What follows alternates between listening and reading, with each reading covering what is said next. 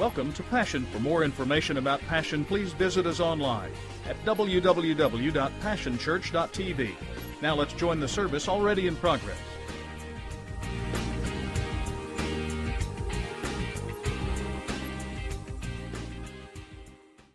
I played it last week and aged some of us. They were actually, Jessie Burpo did not know who this was. That's how young she is.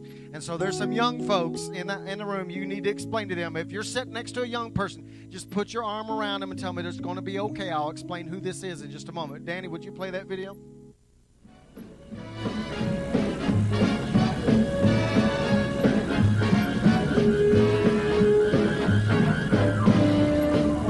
Luck be a lady tonight. Luck be a lady tonight. Luck if you've ever been a lady to begin with. Luck be a lady tonight. Luck be a lady. Luck be a lady.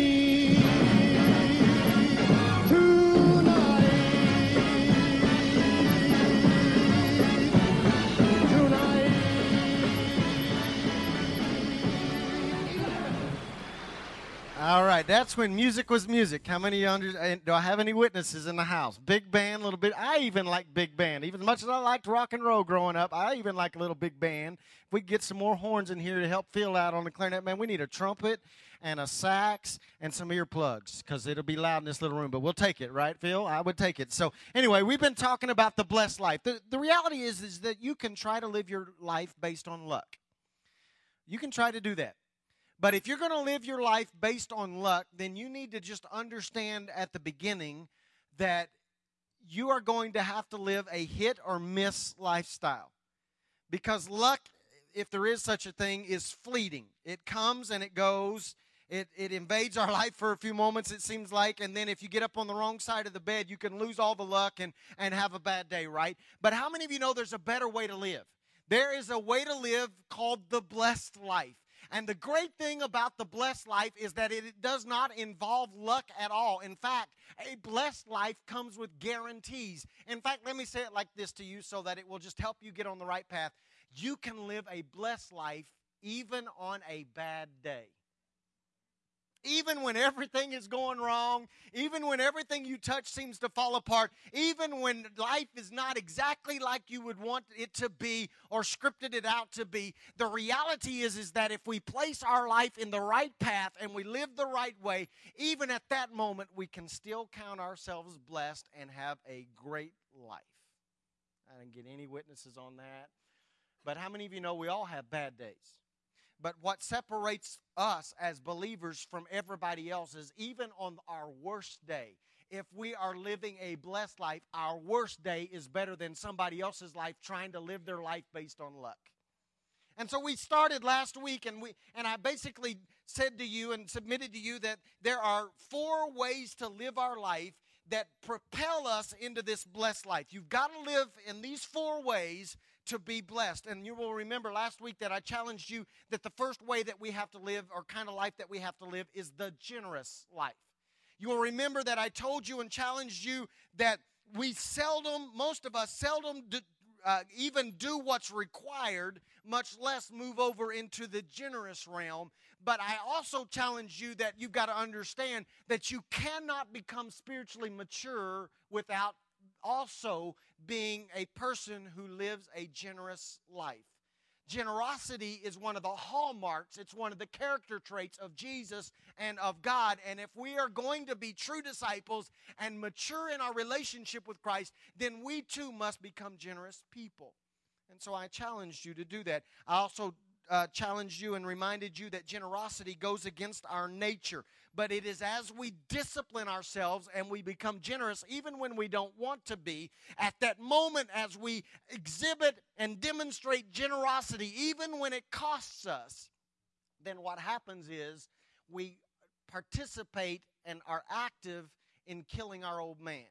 And so today what I want us to do is we talked about the generous life, and so what I want to do is I want to show you the second kind of life that we have to live, in order to be blessed. Because not only do you need to live a generous life to be blessed, you must also live a shared life to be blessed.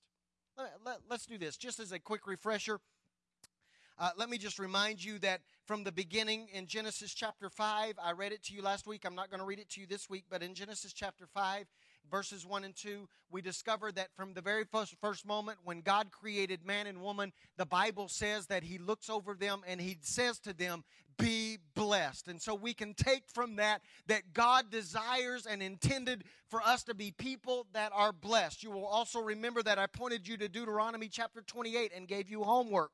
That through the course of the week, you were supposed to go read Deuteronomy chapter 28, verses 1 through 14. You will remember that it shows time and time again all of the manners in which God wants to bless us. And I read to you the summary verse, which I will read to you again now. Deuteronomy chapter 28, verse 6. You will be, everybody say, will be.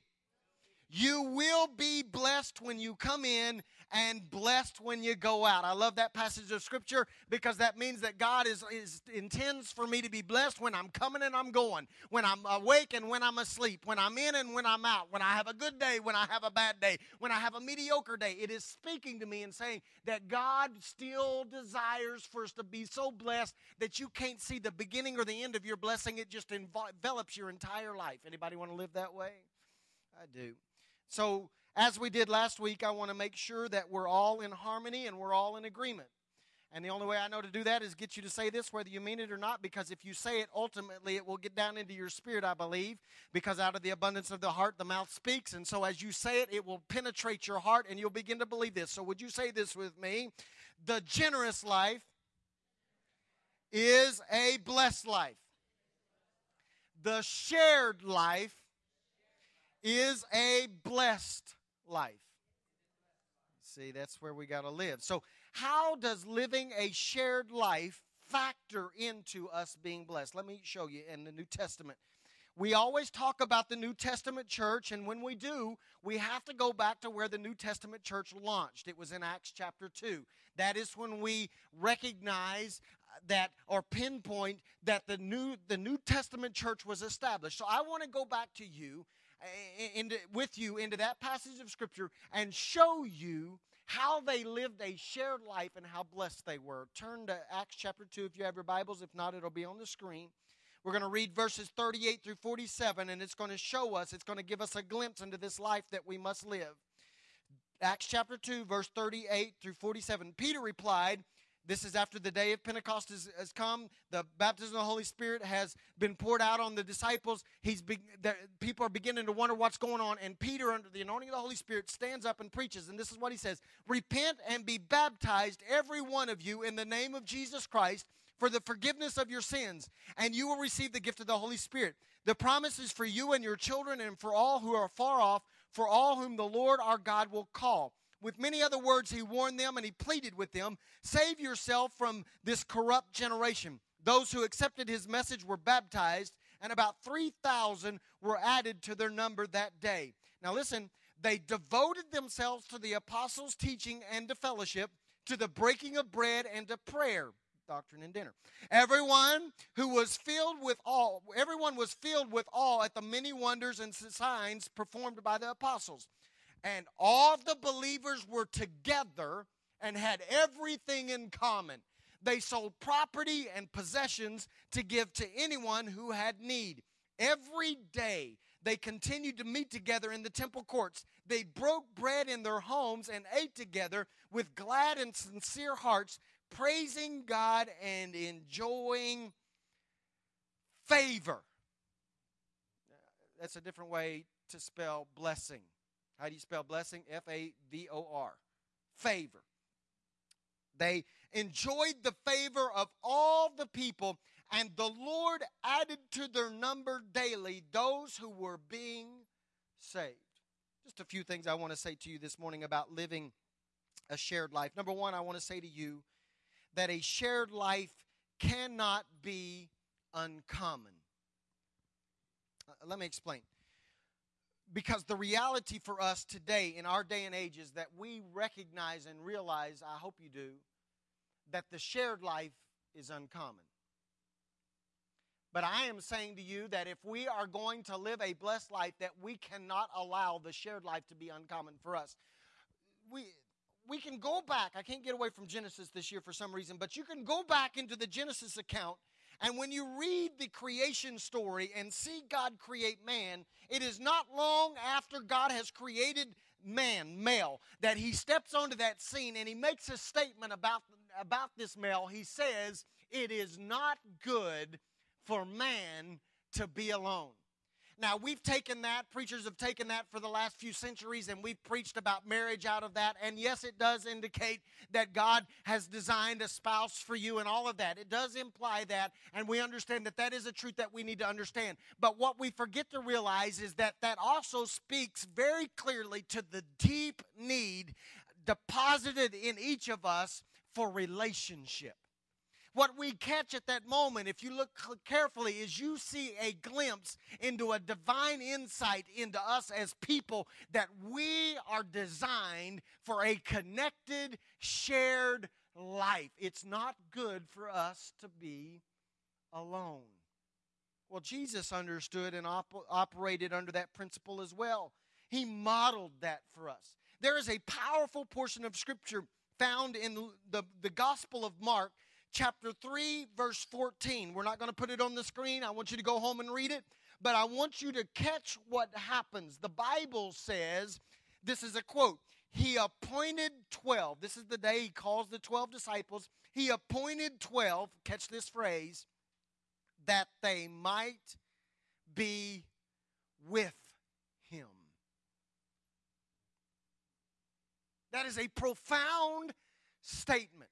Because it could have said Jesus called the 12 disciples and appointed them so that they could take care of Him, so that they could wait on Him hand and foot, so that they could deal with His travel arrangements, so that they could go get His food ready, so that they could arrange all of His meetings and make sure that the crowd was held back at stay. He could have said, I want to appoint 12 disciples so that they can deal with the budget issues and make sure the utilities are okay and that the chairs are straight and that the PowerPoint is working correctly and that No, He says, I am appointing 12 so that they can be with me.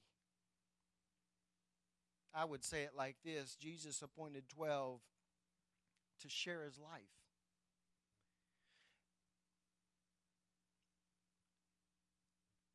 He wanted to have a connection with them. See, the truth is this morning is that we begin to share our life when we find common ground. I read to you out of Acts, it says they were all together and had everything in common. And a lot of times we relegate that to, they were talking about their possessions. But the truth is that they had everything in common. There was common ground. We live a shared life when we can relate to one another from a place of common victory, a place of common struggle, a place of common pain. If we are going to share our lives, we must also learn to share our souls. So I have some questions for you this morning that I hope will challenge you. When was the last time you shared a defeat with somebody in this room? When is the last time that you celebrated a victory with someone in this room? When is the last time that you shared your pain, your deepest, darkest need, the most devastated place of your brokenness? When is the last time that you were willing to allow somebody in this room to share that with you, or that you were positioned to share their deepest moment of pain? Have you shared tears with anybody in here? Have you shared celebration with anyone in here? Let me bring it really down to our level. When's the last time anybody on your row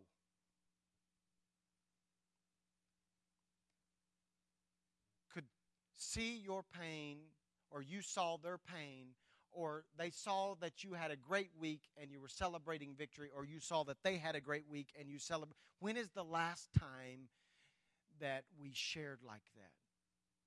That is where we find our lives shared, is when we find ourselves dealing with one another in the place of commonness.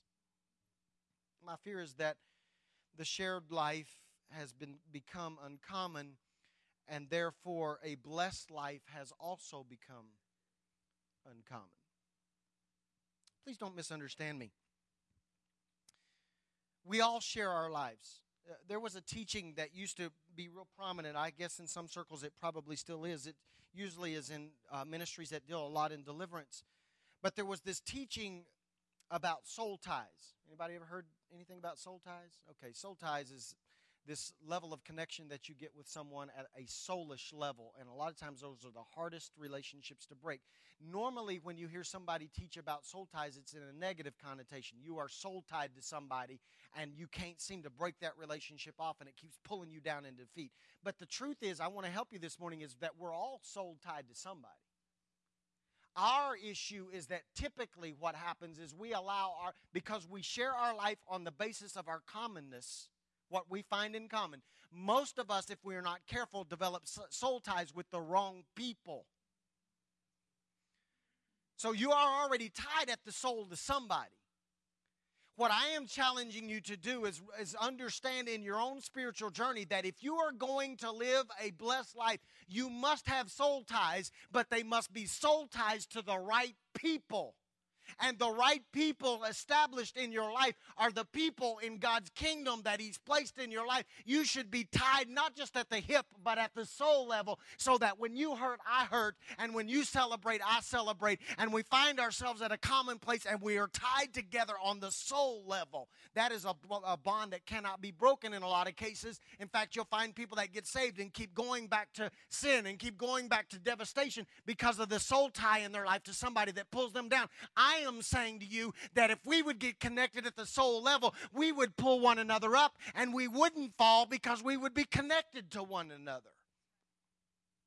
A shared life cannot become uncommon. Who are you tied to?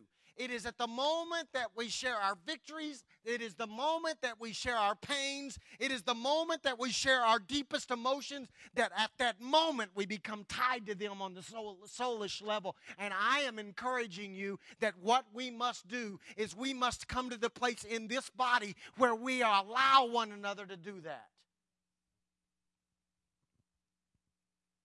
Most of us, and I'm going to be real, this is going to sound like a harsh statement, but I think I have a pretty good finger on the pulse of Christendom in Oklahoma City and surrounding areas.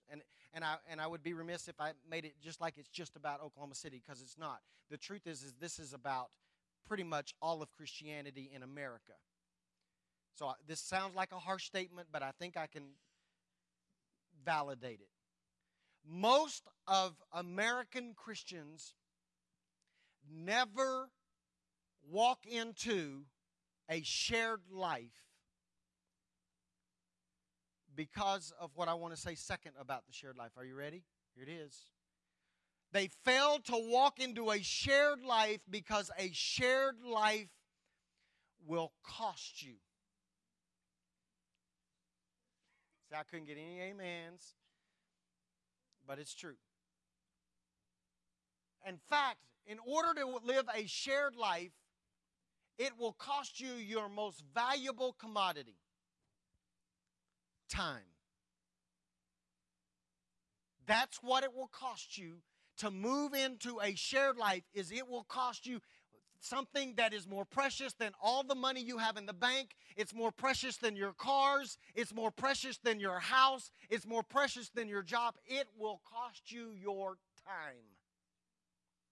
Let me say some things about why I think that's true. See, I think what we've done is we've relegated together to Sunday morning. I ain't going to get no help this morning. I don't know if y'all so quiet because it's so rainy outside, or if you just can't believe I'm saying some of this stuff. I don't know. Let me say it like this. This is a truth that I believe with all my heart. I've never heard this said from the pulpit, but I'm going to say it right now. Not because it's controversial. I just don't think we like to admit this. Here it is. Sunday morning's effectiveness is really determined by how together we are the rest of the week. Let that sink in. That means we can get the best worship team in town. That means we can get the best light system in town. That means I can get 6 smoke machines and run you out of here. That means I can get the greatest illustrations and probably get the greatest speaker in Oklahoma City. And the reality for us, and I believe this is true, is that we will never be more effective than at the moment that you become connected away from Sunday.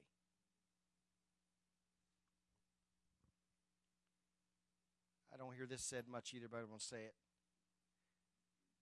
And I hate to admit this about our own services, but I think they're true about our own services and probably true for the majority, if not all, the churches in Oklahoma City this morning. That's a bold statement I just said. Listen. Most churches and the Sunday morning experience remains very shallow and surface-oriented. You know why? Because we're not willing to pay the price to live a shared life.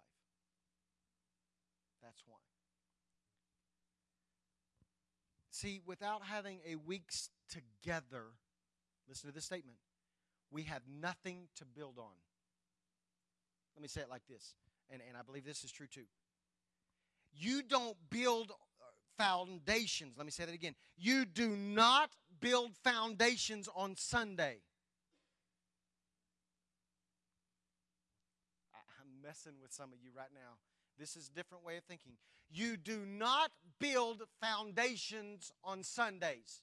Do you know what you do on Sundays? You build on foundations that were established all week long in your life. We are only on Sunday morning constructing and building on what you've already encountered together all week long. Therefore, if you haven't built anything together throughout the course of the week, we have absolutely nothing to build on Sunday morning. And so we come in and we remain shallow and surface level because there's no foundation established, and we don't have time in 1 hour to establish a foundation. Some of us are more together with our coworkers and our neighbors than we are with the people we worship with. I got a question for you, though, because that scares me. Some of you are more together with the people that you work with than you are with the people sitting next to you right now. That bothers me because I want to ask you a question. What in the world are you going to do when everything in your life goes wrong and you have a hard, difficult season of your life? What are you going to do? Because if your coworkers and if your neighbors and if your classmates are not Christians, then they are not equipped. Because I want to say to you that the Bible clearly states that we are supposed to bear one another's burdens. The people in the body are supposed to bear one another's burdens. And if you are closer to the people that you work with and they don't know Christ as their personal Savior, they are not equipped to help you carry the burden of your life. And you will try to pull something out of them that they don't have. So if you're going to have somebody to lean on, then you got to get together. And I just got news for you. Most of the victories we win as Christians, people that aren't saved are not going to celebrate those victories with you. Like if you are a drug addict and that addiction has been broken off your life, your drug friends are not going to celebrate the fact that you are clean. If you are a shopping addict, you see, that's a whole other message, but we separate and things one's worse than the other, but one can be just as binding as the other. If your spending habits are out of control and you come together and you go to Financial Peace University and you honor God and begin to discipline your checkbook, if your shopping partner is not a Christian, most likely they're not going to celebrate the fact that you don't want to go to the mall anymore. In fact, they're going to start sending you sale bills in the mail to try to spur. Are y'all hearing me? We are so connected with people that cannot help us because we don't want to pay the price.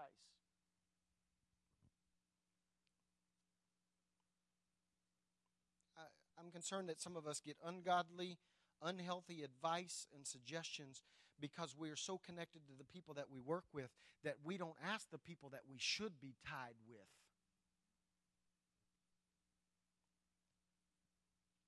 Listen to what it says about the New Testament church. They were together every day. They weren't living a shared life because they went to church together one time a week, although they did. And although the Bible strongly states to us in Hebrews that we should not forsake the gathering together of ourselves. There's something incredible that happens when we come together like this. There's this infusion together of power. There's this give and take. We pull off of one another. But the truth about the New Testament church was, they didn't just go to church together. They were together every day. Some of you go all week long and never see or talk to anybody that you're in church with this morning. In fact, you won't see them or talk to them again until next Sunday. And then we wonder why we operate on this level. How's the weather? Who cares? That's all we know to talk about because we're not invested in one another's life. We have fooled ourselves into thinking that we are more connected than we really are. There is a truth that we have been preaching to you from day one. I'm going to preach it to you again in 3 words. Life together better. 3-word sermon. Y'all wish this was a 3-word sermon, don't you? Life together better. That is a truth that if we would ever grasp, we could make it through the darkest moments of life, and we would have people to share the highest moments of life. But you cannot do that staring at the back of one another's heads 1 hour on each Sunday. Let me give you a litmus test to determine if you are sharing your life with anybody. Are you ready? I'm going to give you a glimpse how you can see whether you pass the test with anybody in the room. All right, here we go. In the New Testament church, this is how they knew they were sharing life. Number 1, they fellowshiped together. They ate together. Now, we like that one. We passed that one with flying colors. Here's where it starts breaking down. They prayed together.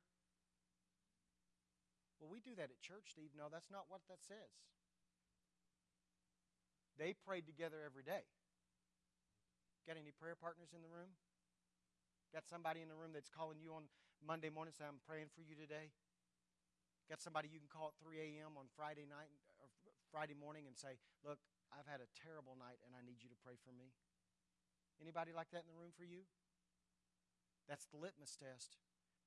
It says they worship together. We do that pretty well. And here's the deal breaker.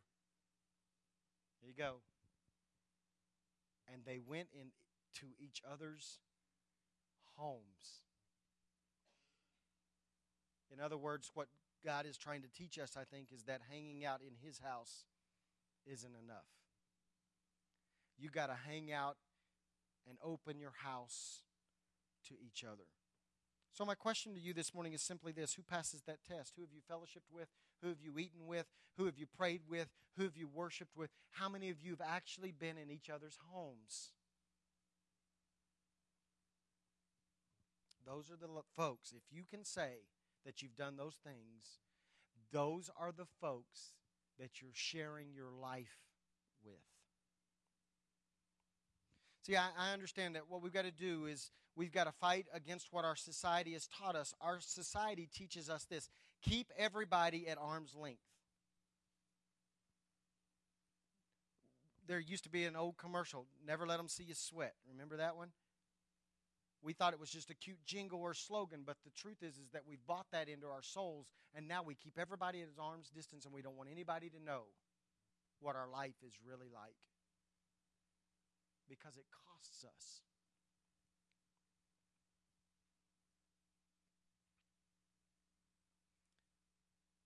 Let me put it to you like this.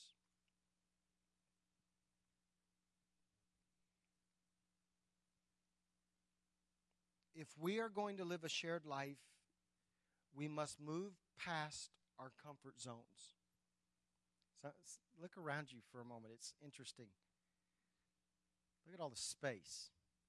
Some of you chose rows all by your lonesome. I'm in my comfort zone. Some of you are sitting on the same row like 4 places apart because I want my comfort zone. In order for us to get to the place that we are going to live shared, we've got to move beyond our comfort zone and allow people to penetrate the walls that we've built up and get to know one another. Got to happen.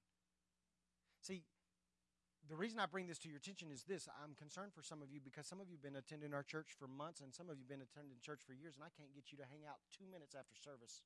In fact, you'll leave early just to keep from having to talk to anybody.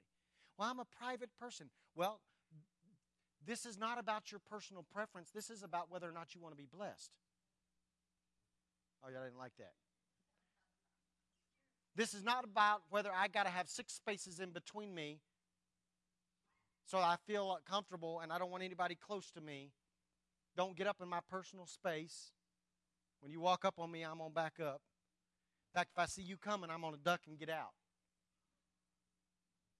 Some of you don't even know each other's names, and you've been sitting on the same row for 6 months. You know how I know? Because I don't know some of your names. But this is what I know. If we don't get to a common place and pay the price of spending enough time outside of where you're sitting right now, because you can't really communicate right now, because the preacher would get on to you if you started talking to your neighbor right now, right? So what I am releasing you to do is to go out in that lobby and actually spend 4 or 5 minutes and get to know one another and actually look at one another and say, hey, you got any lunch plans? Let's go get something to eat. I know we don't know one another, but it'll give us a great opportunity. Hey, why don't you come to my house on Friday night and we'll hang out and watch the dunk contest? I'm not sure I like that. Okay, don't live blessed. Because that is the alternative. And then last, I would say to you that we don't like to live a shared life because a shared life will uncover you. That's the crux of the matter right there. Notice what Acts says. It says they sold property and possessions to give anyone who had need. Okay, here's the $1 million question. How did they know there was a need? Unless they were involved enough in their lives to actually see the need.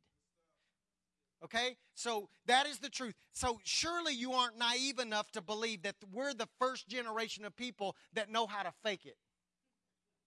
Surely you aren't naive enough to think that we've just perfected this in our century, our 21st century, and we're the only generation of people that have learned to put on a facade and to put on a mask and walk in and say, I'm too blessed to be stressed, and I'm an overcomer, and I'm more than a conqueror, and go out and hell has broken into your life, and you can fake it on Sunday. Surely you're not the first. You're not that naive to think that we're the only ones that knew how to do that. They knew how to do that too.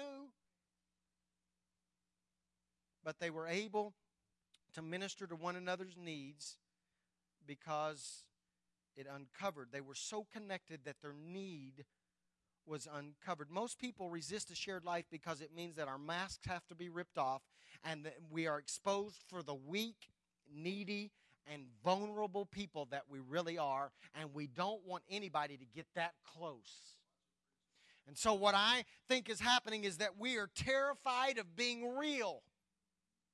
We don't want to be real. We want to act like the put-together, sold-out, blood-bought, devil-stomping, Bible-thumping, pew-running Christian and make everybody around us think that's who we really are. But we know that that's not who we really are. What we really are is people that go home and hang our head and go, man, if I just had somebody that cared about me and somebody that would love me. We ask this all the time. Why doesn't anybody care about me? They don't. It's not that they don't care. It's that they don't know. See, many of you are in need right now. You're in need of somebody to love you. You're in need of somebody to walk through you through the painful moments of your life. You're in need of encouragement. You're in need of fellowship. You're in need of a friend. And here it is. You're not going to like this, but here it is. Here's the truth I know. Many of you sitting under the sound of my voice actually resent the church and resent the believers because you don't think they're responding to your need. My challenge to you is this: is how are those people that God has placed around you on Sunday morning supposed to know about your need on Sunday morning if you don't let them see it the rest of the week? We don't have ESP. I cannot read your need based on how you worship on Sunday morning.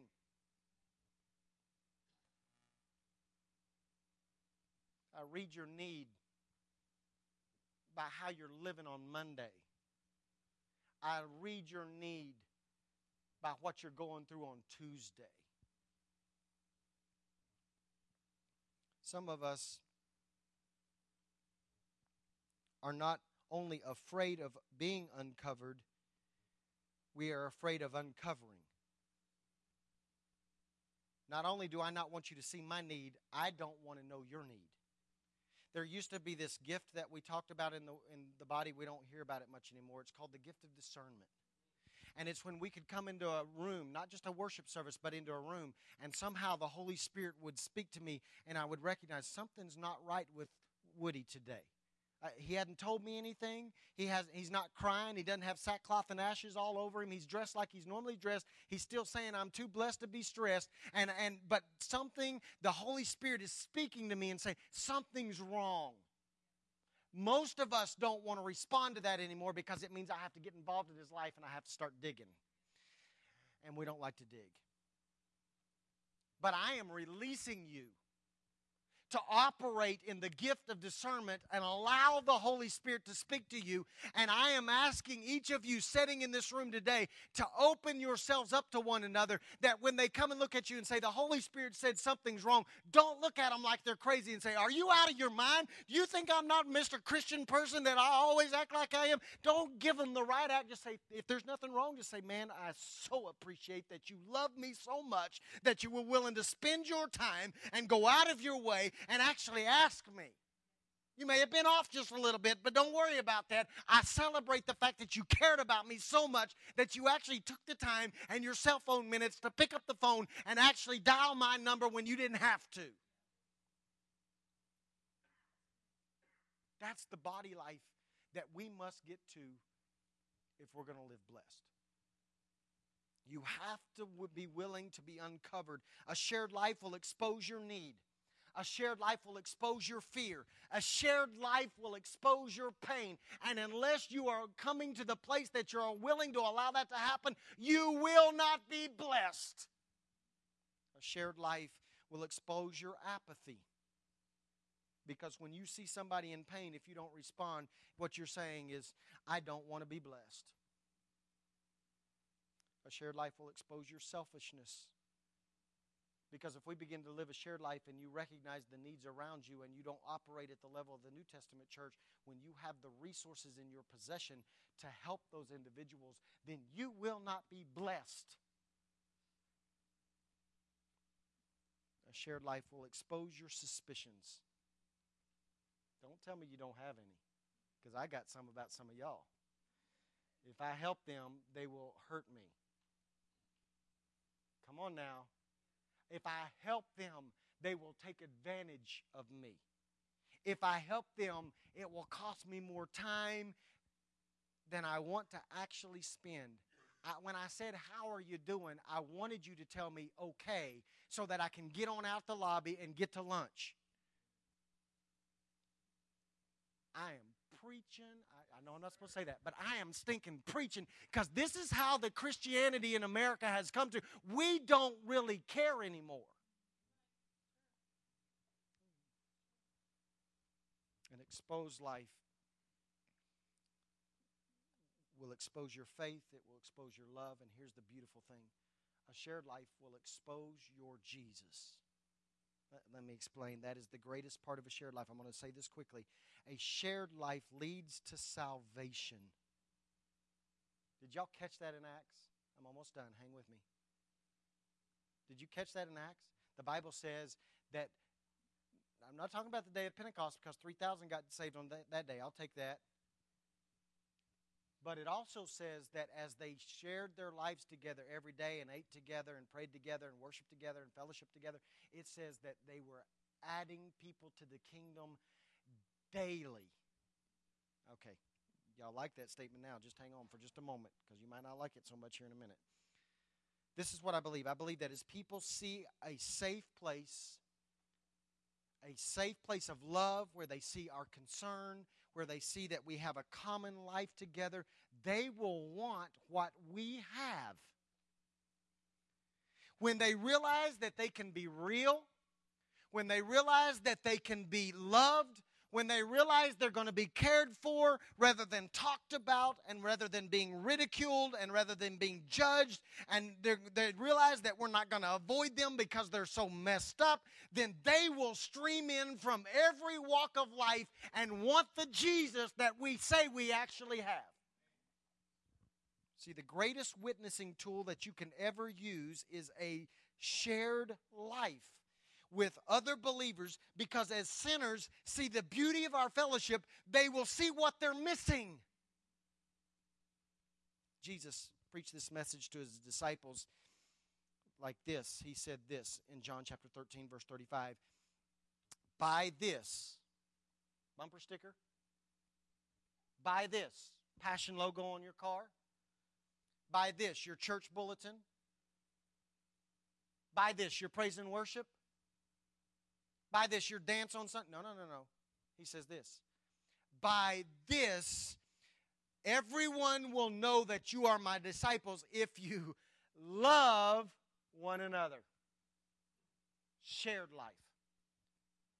See, your shared life with other believers screams, Jesus! Because nobody else lives like that. I asked you if you like that portion of Scripture that said they were adding daily. Now you're not going to like it because here's my statement. Is it any wonder that we don't see souls being added daily when we aren't living shared lives? Why would they want what we have?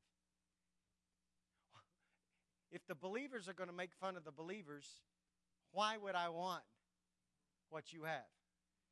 If I, as a believer, don't have anybody to turn to when my life falls apart, why would they want what we have?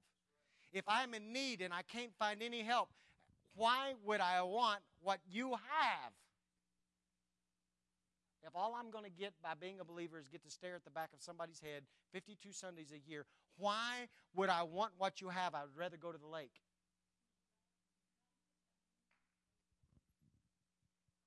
Peter comes on strong. 1 Peter chapter 1, verse 22 says this, now that you've cleaned up your lives by following the truth, love one another as if your lives depend on it.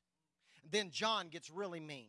Because John, I kind of like John. He just cuts to the chase sometimes. John says it like this. This is bold. 1 John chapter 3, verse 14. We know that we have passed from death to life because we love each other. Anyone who does not love remains in death. In other words, you can come in here all you want to and claim to be a Christian, but if your life is not shared with somebody that is a believer and nobody knows about your life and you haven't spent any time getting to know one another and sharing your life with one another, then you're just putting on an act. You're not really saved. I didn't say that. Don't get mad at me. John just says you haven't moved from life to death unless you love one another. It is our love that signifies that we have moved, that we have graduated from sin and death to an experience with God. Now we love God so much and recognize that He loves us so much that we can't help ourselves. I got to love somebody. We ought to walk around going, I got to find somebody to love. I don't have anybody in my life. I'm not sharing my life with it. Well, boy, I got to find somebody. I'll be calling people at midnight saying, can I share my life with you? Come on, let's share our lives. Our sharedness, that's a new word. Our sharedness reveals life. Last thing and I'm done. There's a fable about a gentleman that had an encounter with our Lord. He was talking to Jesus and he said, Jesus, could you show me What is the difference between hell and heaven? I just don't understand this concept. Could you explain to me, how does this work? And so Jesus looks at the guy and says, okay, come with me, I'll show you hell. He walks him into this room, and in this room there's this large pot full to the brim with soup. Delicious. Man, he smelt it as soon as he walked in. Whew, that smells good. Because you know if Jesus cooks anything, it's got to be good. So, man, that smells good. And positioned around that pot are people that look like they're starving to death. They are drawn up and shriveled up, and you can see it in their face that they're starving.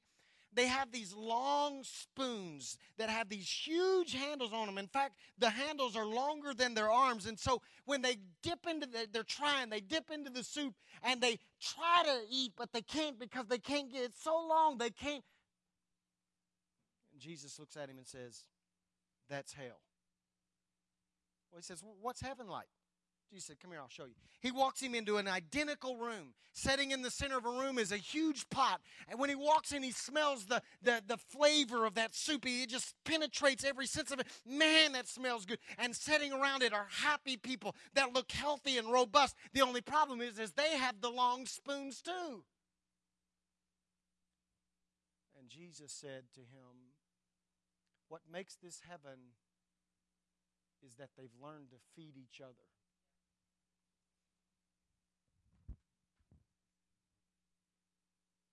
You cannot feed one another if your life is not shared. How can I feed your need if all I know about you is you had a good week at work? How you doing? Oh, I had a good week at work. Great. See you next Sunday. Thank you. Gave me a sight into your life. Thank you so much. How can I feed you unless you are willing, and I am willing to take the time that when you walk in the room and I actually say, how you doing? You're going, well, Pastor, you know what? It was a horrible week. I cussed my wife out. I kicked my dog. When I tried to start my truck, it wouldn't start. Come on now. Or, because we always put it on that side, but there's another side too. How'd your week go? You won't even believe this, Pastor. It was the greatest week of my life. I walked into my office place, and my boss looked at me and said, just take the day off. I will pay you to go hang out at the lake. I got a raise I didn't expect. See, we don't want to uncover our life because then we're afraid somebody will say, well, you ought to be giving more in tithes. So you don't want me to know you got a raise. We don't feed one another. In fact, you know the truth is, you know why we do church the way we do it now? Because y'all expect me to feed you. Y'all expect me to feed you.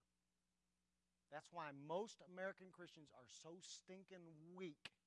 Because the only way they can eat is if the pastor can get a good enough sermon, has a good enough week in his own life, that he can actually get and dig something out, then please feed me. We are like the little bird sitting in the nest saying, come on, just regurgitate to me what you've already, I don't want to work for it. But health comes when during the week, are you ready? I'm done. Health comes when during the week, Ryan feeds Phil. And Teresa feeds Jessica. And Will feeds Chad. And Gary feeds Rick. And Mike feeds Teresa. And we sit around the pot and it becomes heaven on earth because I know I have someone to share my life with. Stand with me this morning.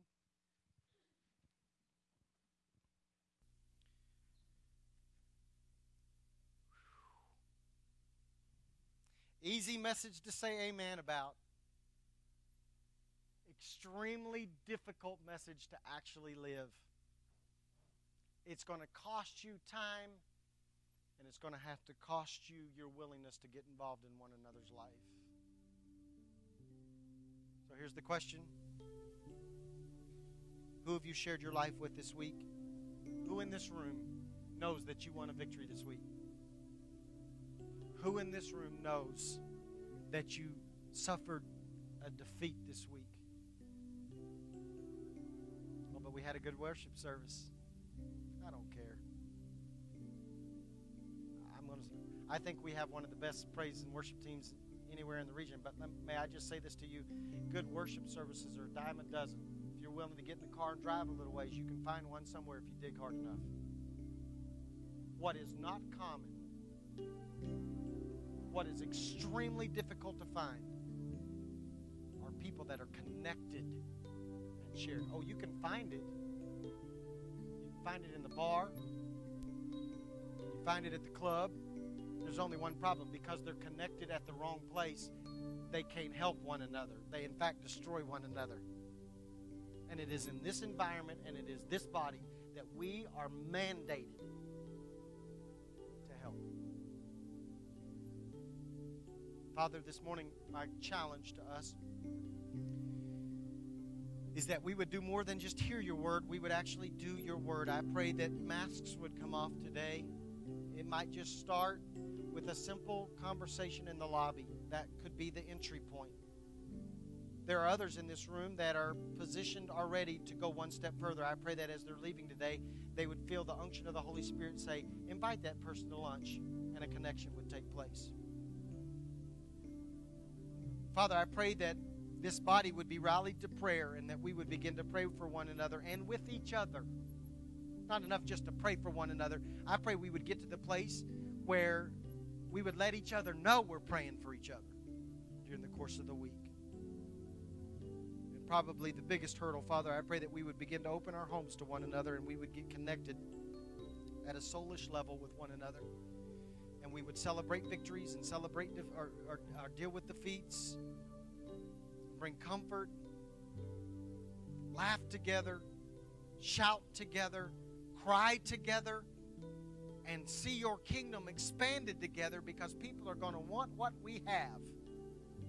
Life together is better. So, Father, for anyone in this room that feels lonely, because I know there's some folks in here that feel lonely. Anyone in this room that feels lonely, anybody that's watching over internet as an excuse not to have to come into an environment like this, that feels lonely and isolated, Father, I pray in Jesus' name that they would let their walls down and they would shorten their arm. They would let people get close, and we would actually take the time and expose our needs to one another so that we will live a blessed life. Father, right now what I do is I take a bold step with my congregation and I speak a blessing over them. In fact, I release them to get extremely connected with one another. I release them to feel like they've had more church all week together than they do when they come together on Sunday morning.